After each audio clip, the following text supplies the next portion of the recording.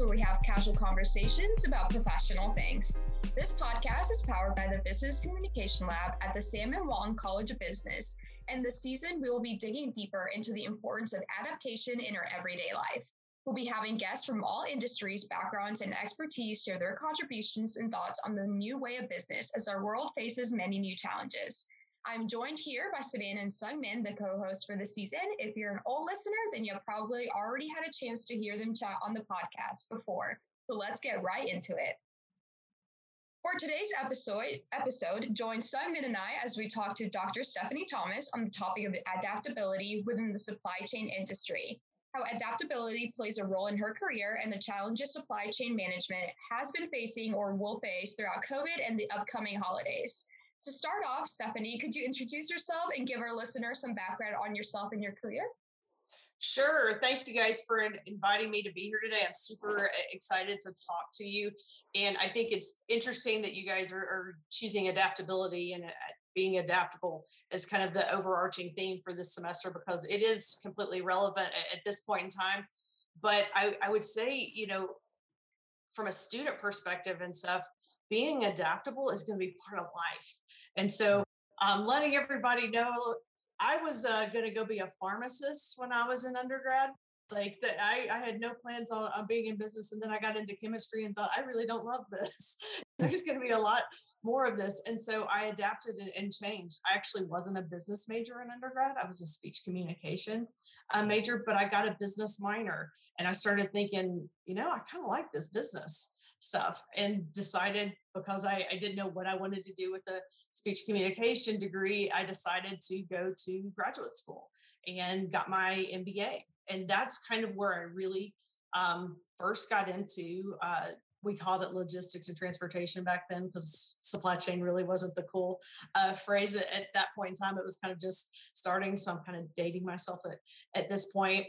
And then I spent some time after that working in industry. And so I worked at Lowe's in their home office in North Carolina for most of my professional experience. I did logistics related roles, pretty much always in the flooring division. So if you've ever shopped in a Lowe's, all the flooring products, that was my jam. And then I did merchandise buying and with the ceramic tile division. So my boss had the tiles. I had all the supporting products, the grout, the mortar, the tools, the saws, all the really fun, sexy products, that all kids dream of buying when they grow up. Also spent some time in a distribution center for Stanley Tools and did some sourcing for IBM. And then I adapted and changed because I became a mom. And I decided to take some time out of the workforce for a few years and focus on family life. And at the same time, my husband was he adapted and made a change. He also had worked at Lowe's in a variety of logistics related roles, and he decided to go back and work on his doctorate to become a professor.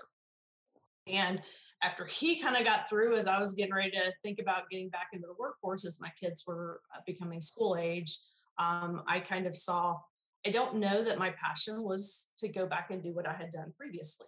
And so I started seeing what he was doing and the connections that he got to make with students. So I love all the supply chain and logistics related topics, but I thought, I think for me, I want to help introduce that to others and help prepare them for their career path instead of doing it myself anymore. And so that's when I kind of made the decision to get a doctorate as well. So I do have a PhD in logistics and supply chain management.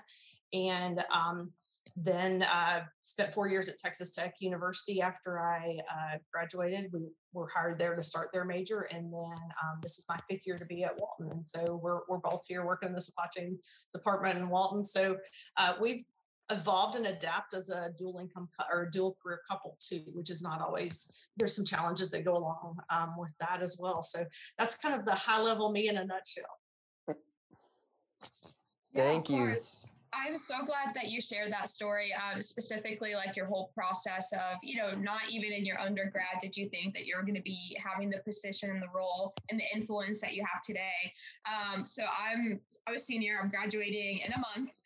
So there's been a lot of changes. Thank you. But there's been a lot of changes and a lot of stress. And I know a lot of our listeners can kind of relate to that because you feel when you're like 21, 22 years old, that you're going to go in the workforce and this is what you're going to do. Like you spent the last 4 years studying this.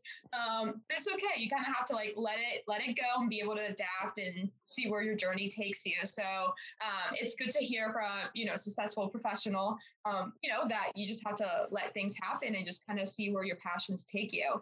So, I had to, I'll throw in here real quick, Kiara. I had an industry professional one time make a quote that I thought was really kind of genius. And it was, write your future in pencil, not Sharpie.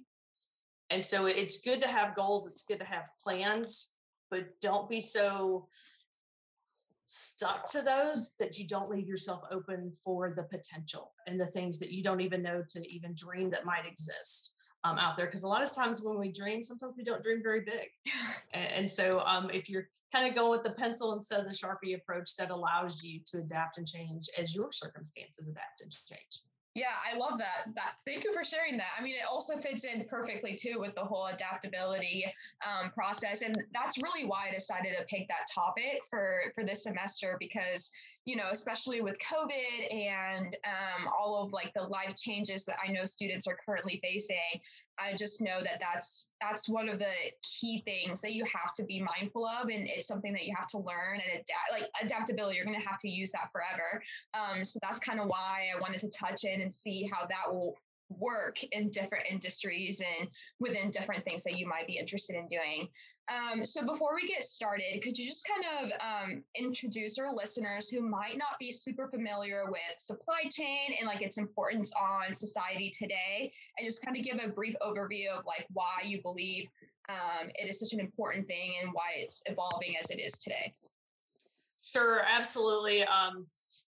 It's kind of been the unsung hero of business until COVID hit. And now it's kind of like, I'm here having like my parents and family members going, there's supply chain issues. And we've never had those conversations, before when they can't find something. So supply chains are basically the series of organizations that work together. So think if you go to a retail store and you buy something on the shelf, it's everything that happened before that to get that product there for you to purchase at a price that you want to purchase. So we sometimes will, when we talk about logistics, talk about the 7 R's, and it's having stuff at the right product, the right place, the right time, the right quantity, the right cost, the right quality, all those different parts, all those things had to come together for something to be accessible. And so how do all those companies collaborate and work together?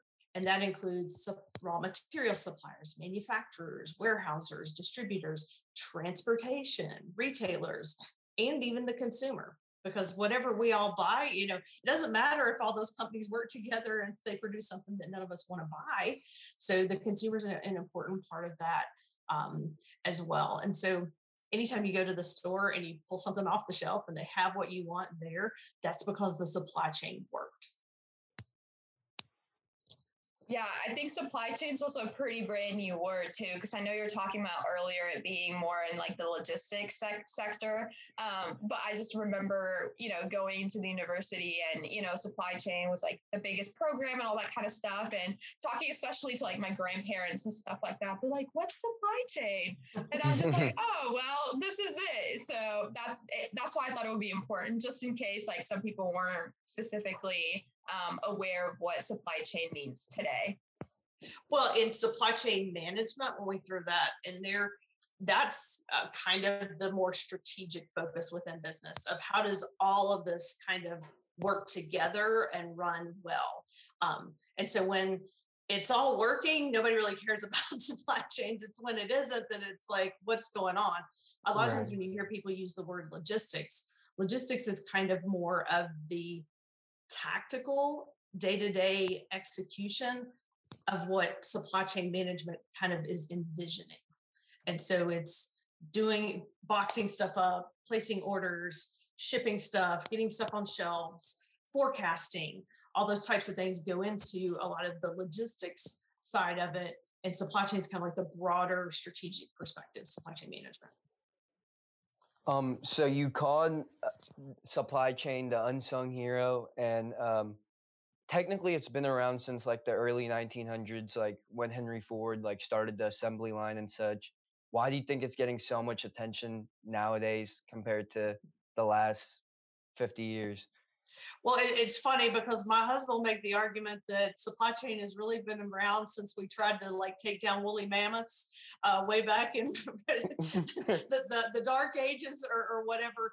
But from like the military side of things, the military has kind of gotten it for a long time. Because you know, if we didn't have weapons, or if we didn't have troops, or couldn't feed the troops, or all those stuff wherever they needed to be, then you can go back in history and wars were lost because that didn't happen. So the military side of things is really focused on logistics and supply chain for a very, very long time.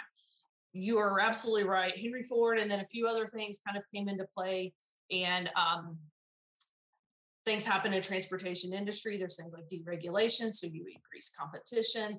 The internet increased connectivity, and so suddenly the world got a whole lot smaller. And so all these things happen to kind of force this supply chain management concept.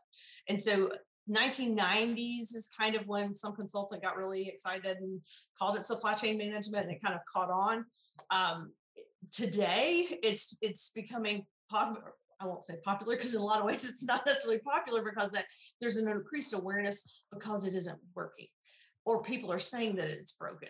The reality is, if you look back, especially from an adaptability standpoint, how many industries, just take like local restaurants that pretty much always did all of their business sit down in the restaurant kind of thing, and then COVID hits, bam, you can't go in and have dining room options anymore. And so they figured out ways pretty quickly to shift their business into delivery and pickup, or online orders and other stuff that probably wasn't even in their game plan or whatever. And then they had to figure out, how do we make that happen? How do we work with our suppliers? How do we work with our employees to make that happen? So part of it is, I'm going to shelves and I'm seeing, when COVID first hit, there was this huge run on Fleischmann's yeast because everybody was at home and people started making bread because people didn't have time to bake bread. But suddenly it's like, well, I'm stuck at home. Let's bake bread. Well, I'm pretty sure Fleischmann's yeast had kind of this same similar demand pattern, around the holidays or certain times of the year forever. And then suddenly out of nowhere, they've gone through a whole year's supply in like 3 weeks, or whatever. Well, they don't have inventory to fill that back up. So then for months, there's empty shelves. So if somebody's wanting to actually bake bread that normally does it, they can't get a product that we want. And it's like, why is that? So then you can blame COVID. And then you have things like the Suez Canal getting blocked by a big boat. And a lot of times we'll be like, well, a lot of that was on the other side of the world, or it really didn't affect us. But all the raw materials, all the things that got blocked and backed up, that's a whole ripple effect that we're going to keep feeling it for, months and years later. And now we have the problem on the West Coast with all the container ships that you've seen all the jokes about, everybody's going to go do their Black Friday shopping on the ships, off the coast of California. So that's another, I talked to a company right before Halloween, and they were a plastics manufacturer that provided like cheap holiday type of stuff. They're like, yeah, all our Halloween stuff is sitting off the coast there. It wasn't going to arrive in time. So what do you do then? So it's kind of brought all these questions up in this awareness of, and then everybody's trying to shift and figure it out. We're actually moving more stuff through supply chains, a lot of ports and transportation and stuff, than we ever have. And all the home deliveries and all the Amazon packages and orders and all that stuff. But yet we're seeing holes and cracks. And so we focus on those and not what all is actually getting done. And I think that's kind of why it's all kind of come out in a much longer response than probably what you were asking for.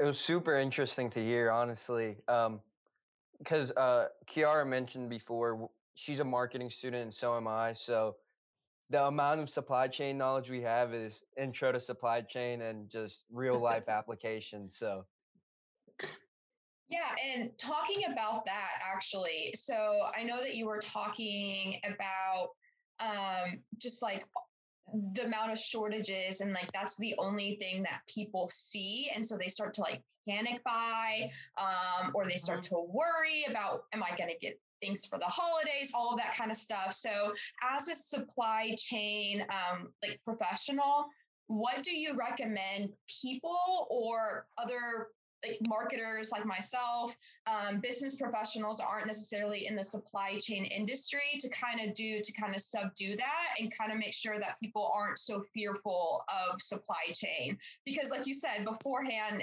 it was a concept, it's always been there, but not all the people were aware of it. But now that there's been a lot of not issues, but little bumps in the road due to COVID, people are starting to like panic. And I know like the best thing that I can remember was COVID and like the whole toilet paper thing. Like that was a huge thing.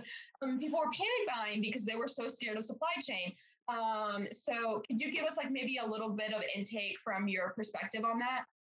Yeah, so interesting you brought up the toilet paper because what has happened with a lot of that panic buying and stuff in different industries is what companies, marketers, and other people within companies are trying to figure out is, are these shifts in demand, to your point, a panic buying short-term situation, or is this a shift that's going to last forever type of thing? So the reality is, while people may have bought toilet paper, the need for toilet paper on an individual per person basis was not dramatically going to go up for everybody across the country. We're not going to suddenly be consuming a lot more toilet paper. So while people may have hoarded it, then they're just not buying it for months. And so there's not that increase. If you look at something like wipes or cleaning products and stuff, is that a long-term change that people are now going to be much more cautious about how they keep things clean, keep their hands clean, more aware, trying to keep their kids safe and stuff like that. So for certain industries, it's, what are some of these changes? So a lot of stuff related to travel, nobody was going anywhere. So one, you're not seeing the travel industry. A lot of those related things have the same level, but also something as simple as like suitcases or clothing that people might wear on, say, a cruise or something like that. Those were dips. Well, are people going to eventually, I know more people are traveling now, but is that all going to eventually come back to the same level as it was? People just don't know. In terms of the holidays coming up, what I think a lot of companies are doing specifically from the marketing side is trying to encourage consumers to buy in ways to kind of minimize that pain. So you're seeing a lot more companies do that. Instead of just having the Black Friday specials, it's, here's our Black Friday deals, but we're going to offer them for the next 3 weeks. So go ahead and get them now instead of just shoving all that demand at one point in time. So they're spreading that out a little bit, which also enables them to go, oh, this special went really well, and now we've sold through this inventory. They could potentially, from a marketing side of things, do a follow-on. Hey, we've just added this as a new deal or something to kind of shift that demand into something else that they do have inventory of. So I think there's going to be some, I don't want to use the word manipulation because that probably isn't popular, but there's going to be some encouragement of where to get consumers to put their dollars. From a consumer perspective, this is not the year to wait to the last minute. Or you're just going to be stuck with it. You're going to be like my brother used to be, who would do all his Christmas shopping on Christmas Eve at a Walgreens on his way to visit my grandmother. And she got the most odd assortment of gifts each year, because that's always, you're going to be in that situation if there's specific things that you want that are also hot items that other people want. You may not be able to get them. And so it's also just being more realistic and not relying on the next day shipping and the second day shipping and all that stuff we've kind of gotten used to, that we can order stuff and have it come pretty quickly. Is, there's a lack of truck drivers out there. There is a shortage of warehouse workers. And we're increasing demand on all those areas as well. We can only work 24 hours a day, 7 days a week. We can't do more than that. And so as consumers, we can kind of manage our expectations and not try to make the situation worse. With that being said, you were to shift a little bit. You were talking about how there's a massive shortage of workers and truckers, especially because trucking is like a hard job. It's very lonely, and you have to be by yourself for a while. So I see why a lot of people are moving away from it. Um, but with the electric vehicle industry rising so much, and a lot of companies are trying to create semi trucks and 18 wheelers that are electric vehicle. Mhm. Hopefully, one day they'll be self sufficient. How do you feel about that? So bad news is we've had driver shortages for a long, long time. So while we're feeling the pain in some ways more, this has been a problem in the industry. Like trucking knows this is a problem. Um, a lot of truckers industry hop depending on where the money is. If construction is paying a lot, they'll go work in construction. If oil and gas as well, maybe they go work on an oil rig or something. If transportation's paying more, then they shift back into that. So there's a lot of flux in and out of the industry just on any given day at any given time. The the question you've just asked is the question that trucking companies everywhere and transportation in general is. It's kind of like, what's the crystal ball? We wish we had the answer. Um, Most trucking companies that, especially if they're of any size, are investing in those autonomous vehicles because the future is potentially there. There are limitations with those vehicles, at least the technology that we have now. Most people feel like they're best suited for what we call long haul shipments, and those are the ones that drive like coast to coast type of stuff, not the UPS driver that's driving around town dropping off packages all the time. So it would only be like at this point with the current technology, a specific segment of the trucking kind of industry that would be focused on that. There's a lot dealing with regulations and all kinds of other challenges, and okay, how do you gas up an autonomous vehicle if there isn't a driver in it? Are we going to go back to the gas stations of the past where people would come out and pump your gas? So there's simple like things like that maybe that changes that whole industry, as well. That may shift back to the way they did, gas in the 50s or something like that. So there's a whole lot kind of involved in there. I think there's a lot of people betting on that it is going to become a contributor to help ease potentially some of the driver shortage. That is not going to be an immediate thing. We're still, people are playing around with it. You hear the things in the news about, some shipments or whatever. It is by no means widespread or here yet, but the potential is there, and everybody's working to figure out if this is a better way. There's lots of safety concerns, so safety is a big factor with that as well.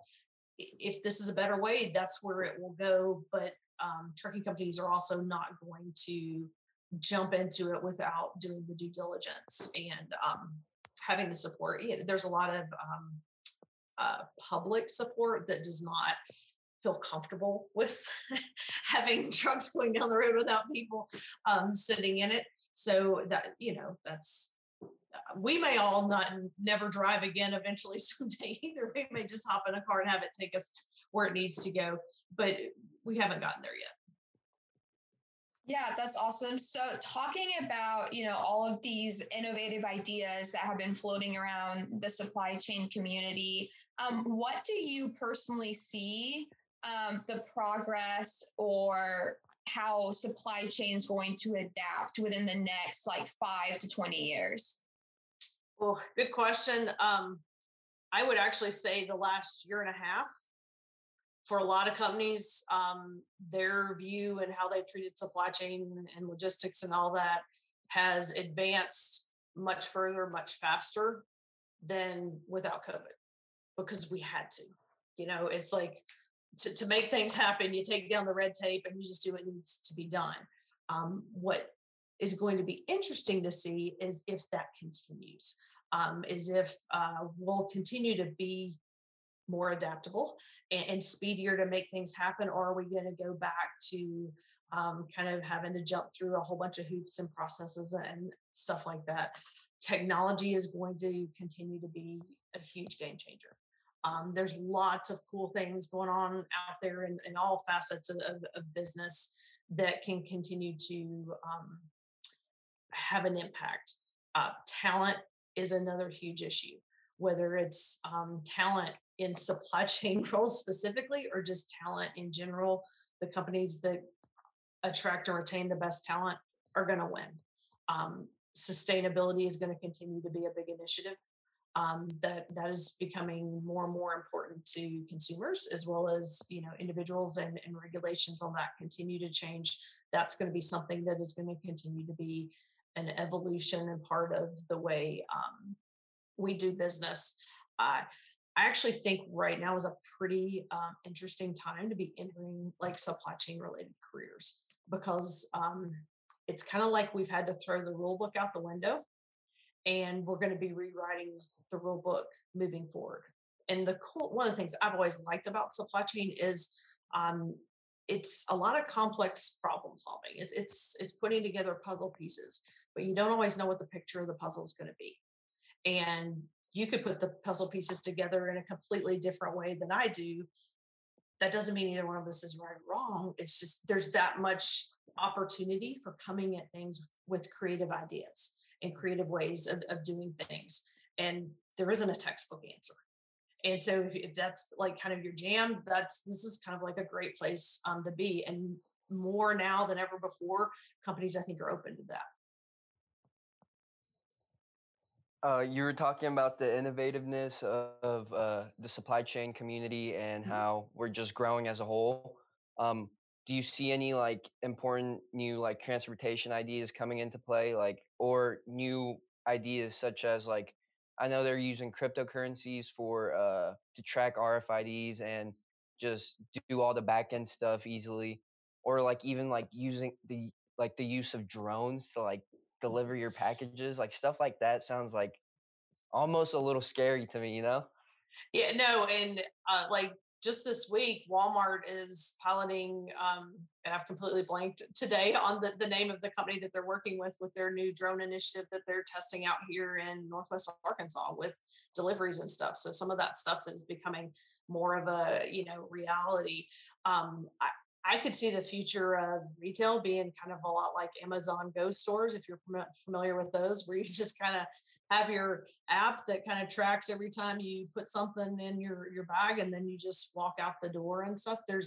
On the retail side, they're doing a lot of there's a lot of cool like kind of behind the scenes concepts, or this is quasi marketing as supply chain type of thing, but mirrors and stuff that if you try on a product can show you that product in a different color, or do some adjustments or whatever, or you may not even have to try it on, but it will just take your measurements and see what is this going to look like on you, which kind of change the way people shop. And they have some of that stuff online, but they're looking at doing it in retail stores now. Well, then that impacts inventory and all the other stuff that goes back throughout the supply chain when you have kind of more insights into the way people shop. And if you can get things that fit people better and they're happier with, then the returns process and all the stuff that can come back lessens, and that helps you be more productive with the products that you do have. 3D printing is another one of those things that a lot of people are kind of in on. It may be one day we all have a 3D printer, and there's just certain things that when in some part of my refrigerator breaks down, I get online and print out a replacement piece and go do that myself. So I know there's a lot of stuff where kids will print their 3D toys or things like that, but there's all kinds of things. The medical community is doing some really cool stuff with 3D printing. So from a like technology standpoint, there's just so many ways a lot of that can go. But something you did bring up a good point. There's a lot of it that there are like kind of ethical and safety concerns behind, take the 3D printing of printing weapons, right. Is that the way we want things to, kind of stuff. And there's a ton that goes in with drones on some of the safety and ethical issues there. So even when the technology gets to a point where it's ready, some of those other issues, the psychological kind of side right. of it may delay some of the kind of full scale rollout. But I just look at the fact that I carry around, a cell phone that's basically a computer in my pocket. And I had an old school bag cell phone like way in the day and stuff like that. So just in my adulthood, the shifts in technology and the way we do stuff, like going online to order stuff. Like Amazon, when I first knew about it, that was books only. And now it's like, everything. So where we've gone in the last 20 years is phenomenal. That in some ways I'm kind of going, I'm scared to see what happens in the next 20. Life might not even look anything the same of where we are now, but it'll be an interesting ride for sure. Yeah, I think that's super cool. That's something that I'm personally kind of interested in, kind of like a side thing, but I'm always looking at like the new technology trends because for me, I think like specifically like my generation, not so much. I have a younger sister. She is 5 years younger than me, but she was born during the era where like smartphones were just starting out. So she was maybe 2 years old when the first smartphone came out. So for her, her entire life has been technology. But I feel like people, my age and older have had some experience with, using and doing things without technology. Because I remember when the first like Game Boy came out, like that was a huge thing. So it's interesting to see that, but it's also really cool, like statistics and stuff like that, to see that technology is growing faster than ever during this time. Like the evolution is just as fast as us human beings. So I'm really interested to see how that's going to shift in a business perspective, because I know we're talking about like the shortage of workers. There was that big thing a couple of years ago when Walmart started shifting to more like self-checkout, rather than having people be the ones doing that. So I'm really interested also to see like how that's going to shift with supply chain, especially the drones, because I know Amazon's trying to do the whole, we'll deliver it straight to your house kind of deal. So I think it's going to be really cool for students and, people getting into the business field right now to have those skills that make them adaptable so that they have the skill sets that they can use now, but in 20 or 30 years when the business world looks different, they can still find a job within that. So talking about that, what do you believe are some of the, like the skill sets, more so, hard skills too, but those like softer skills that people can develop that you think are going to be beneficial during this transition period within business? Sure. And that's a great question. I want to build a little bit on what you were mentioning though, about being adaptable and stuff is, whatever skills you have today are going to be obsolete pretty soon. So the idea is be a lifelong learner and be open to change and new ideas and new learnings and new paths and stuff like that, because businesses aren't going to stay still. They can't. If they stand still and they don't adapt, they're not going to survive. So for you as an employee and a contributor to an organization, you too always have to continue to adapt and evolve as companies and businesses and just the whole environment that we work in adapts. I think a lot of times the soft skill side of things is one of the areas people overlook a lot. And don't get me wrong, Excel skills and all kinds of software and all that stuff are super important. Analytical skills are super important. But at the end of the day, there's still always a people factor involved. And so I think there is an opportunity to always find somebody that will give you good, solid feedback and you have to be open for it. So as act on it, don't react to it type of things. Find those people that can give you unfiltered feedback and use it to help you grow. None of us is perfect. There's always things we can do better. And focus on developing negotiation skills, developing presentation skills. You're always going to have to get people to buy into your ideas, whether it's a team, whether it's an entire company, whether it's another company that you work with. Being able to influence and get people on board with your thoughts and your concepts is a big deal if you want to grow up and be successful in it or just within your career. So that negotiation is one of those things that a lot of times people are like, that's scary, that's salary stuff. Oh, it's so much more than that. That can be a small part of it, but you can practice negotiating with your family, your significant others, your friends, in your daily life, and just see how do people react when you do things a certain way or not. There's tons of resources out for something like that. Presentation skills is another thing that sometimes we don't always have as much practice in as we could use. And if you've got some of those things, getting your point across, the communication side of it, that helps you in things like interviews and other stuff. Another kind of thing that I think everybody should focus on is building your network, pushing yourself outside of your comfort zone, going to industry events, joining professional associations in your industry or an area of interest, so that, because you never know what's going to happen with companies, and you may be an excellent employee, but your company may go out of business. But when you have these skill sets and you've built this network, then you've got people who are like, hey, Kiara was really great to work with on that committee within this organization. And I heard that, that company's going, I'm reaching out to her and seeing if she'd like a job over here, or Sungmin really brings it in this. I know this is a passion, so I feel like he'd be a great person here. You want to get to the point that you're not applying for jobs.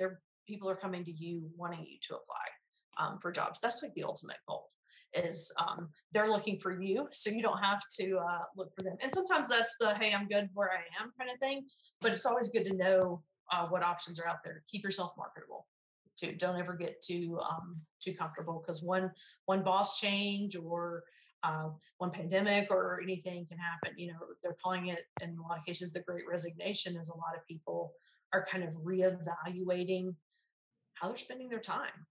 And they don't necessarily want to go back to the same work. I will call it work-life balance, but I don't know that really exists, but the work schedule and stuff that they did pre-COVID, and they want flexibility. They want the ability to work from home part-time or whatever it is. And it's just this, and that environment's constantly changing. So the more you kind of can be open and adaptable to the situations, while also figuring out what works for you, is going to make you as marketable as you possibly can be. And at the end of the day, you got to do the best job that you can.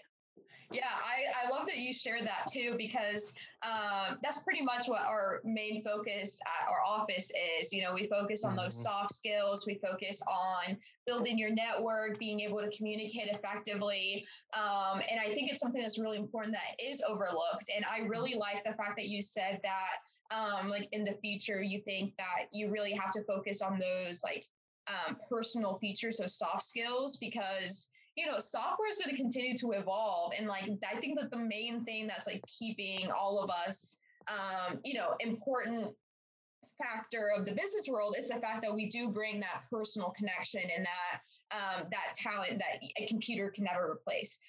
So I think that's super interesting. And I'm glad that you shared a little bit about like your passions into like mentoring and helping other people like evolve into that. So as we wrap up, I kind of just wanted to like shift it a little bit more towards your involvement within the university. So I know that you're currently the faculty advisor for WISE. And so I just wanted to know a little bit more about how that kind of came to be, and what kind of like skill sets do you offer for the women and men who are involved in that group? Sure, thank you. So WISE stands for Women Impacting Supply Chain Excellence, and it's a student organization here in Walton. It actually started probably about a decade ago. And like a lot of student organizations, sometimes there's an ebb and flow depending on leadership and support with, who's an advisor and things like that. And so when I joined the university, it was kind of at one of those times, whoever had kind of helped keep it going had left and moved on, and it really wasn't, there wasn't a lot going on, but I saw an opportunity because I knew that was an area of passion and interest of mine. And so we kind of did a relaunch a few years ago, and have 4 kind of what we call pillars or strategic initiatives. And it's making connections, personal and professional development, leadership skills, and industry knowledge. And to your point, Kiara, on some of that stuff is relevant regardless of what organization you are a part of. But a lot of what we try to focus on is content and programming and opportunities and speakers and stuff related to each of those different areas. One of the things that makes WISE a little bit different, though, too, is a couple of years ago we started the WISE Future Leaders Symposium. And so what that is an event that is invites students, predominantly female students, from a variety of other supply chain programs to the first one we got to have in person pre-COVID. The few since then have had to be virtual, but initially come to the University of Arkansas. And so we're starting to build a network of, because generally supply chain has been more of a heavily male industry. And so there's been a push from a diversity standpoint, and not just gender diversity, but diversity as a whole, to increase diversity within supply chain. So this is one area of increasing diversity through gender, is trying to build a network of young women that are going into the field. So maybe you go into a job and you're like one of the only women in the office or something. If you kind of know there's a whole bunch of other people out there, it kind of keeps you like, okay, I might be the only person here, but I'm not the only person anywhere. And it gives you that network to kind of reach out to and connect with. And so we've been doing more initiatives outside of that symposium where we're bringing together students from other universities. So it has really kind of become this inter-university collaboration. Once a semester, we usually have a joint meeting with a supply chain organization from another university. So last semester, or this current semester, we did a joint meeting with Michigan State's Supply Chain Club. And so we're kind of also taking advantage of the virtual environment to make some connections as well. And I know the WISE members have found it super fun to hear about other universities, what's similar, what's different, what are their cool traditions and stuff, that sometimes you get really focused on where you are. And it's kind of cool to get a behind the scenes look at other people and where they are as well. And so I have the best job in the world. I get to help people learn more about something I'm passionate about. Some of them get to find their passion within that. And then I get to really plug into a student organization that I'm passionate about and work with students that are excited and enthusiastic. And so I couldn't ask for anything better. That's super powerful. And freshman year, I used to get a bunch of emails from WISE, and I was like, I'm a guy, like, what the heck? Like, so if you don't mind clearing up the air for some of our male listeners, so it's okay for guys to join WISE, right? Probably 15 to 20% of our members are WISE, or men. Sorry, they're WISE too. They're WISE men. So WISE is open to any student, and we even have some that aren't Walton. Most of them are, but you have, like, within engineering, a lot of, say, industrial engineers end up going into supply chain related roles. So we have some kind of crossover there. We've had people from every major before, and I actually really love a lot of our male members. We try to have at least one, if not more, young men as part of the leadership team, because I think it's good to have to me, if WISE became kind of like the exclusive girls club kind of thing, then that's not helping with the conversations that we're wanting to have. And the interesting thing to me is a lot of the males that especially get really involved in it actually either grew up with a strong single mom, or the mom was the breadwinner in the family, or a heavily influential grandmother or something. But a lot of them have had really strong women as an influence on their life. And so for them, this is kind of a way of paying it forward, or a situation that they're kind of comfortable in, because they're like, hey, my mom rocks, so I'm going to come, support something because, and hey, these are some of my classmates and stuff, and they're pretty cool. And I don't want them to have issues when they go out in the workforce. So I believe in this. And then along the way, a lot of them go, I could use help with networking skills, professional development, industry knowledge, and all that stuff. So they get the benefits of the content and the programming and all that stuff as well. And then I think they even forget that it's a women's organization. You might have just won me over for next semester or this upcoming year. I will send you an email to make sure you know how to register. Yes, ma'am. Thank you. You're welcome. Yeah, so thank you so much for joining us on the podcast and for you to like share your insights. You had a lot of really good, information that I think is related to anyone, not even just within supply chain. So thank you so much for offering your advice, your time. It was great speaking to you. So if you like what you heard, please download and subscribe wherever you get your podcast. And while you're at it, follow us on Instagram at Walton Biz Talk. That's all for this week. We'll be back in the next weeks with more casual conversations about professional things. Thank you.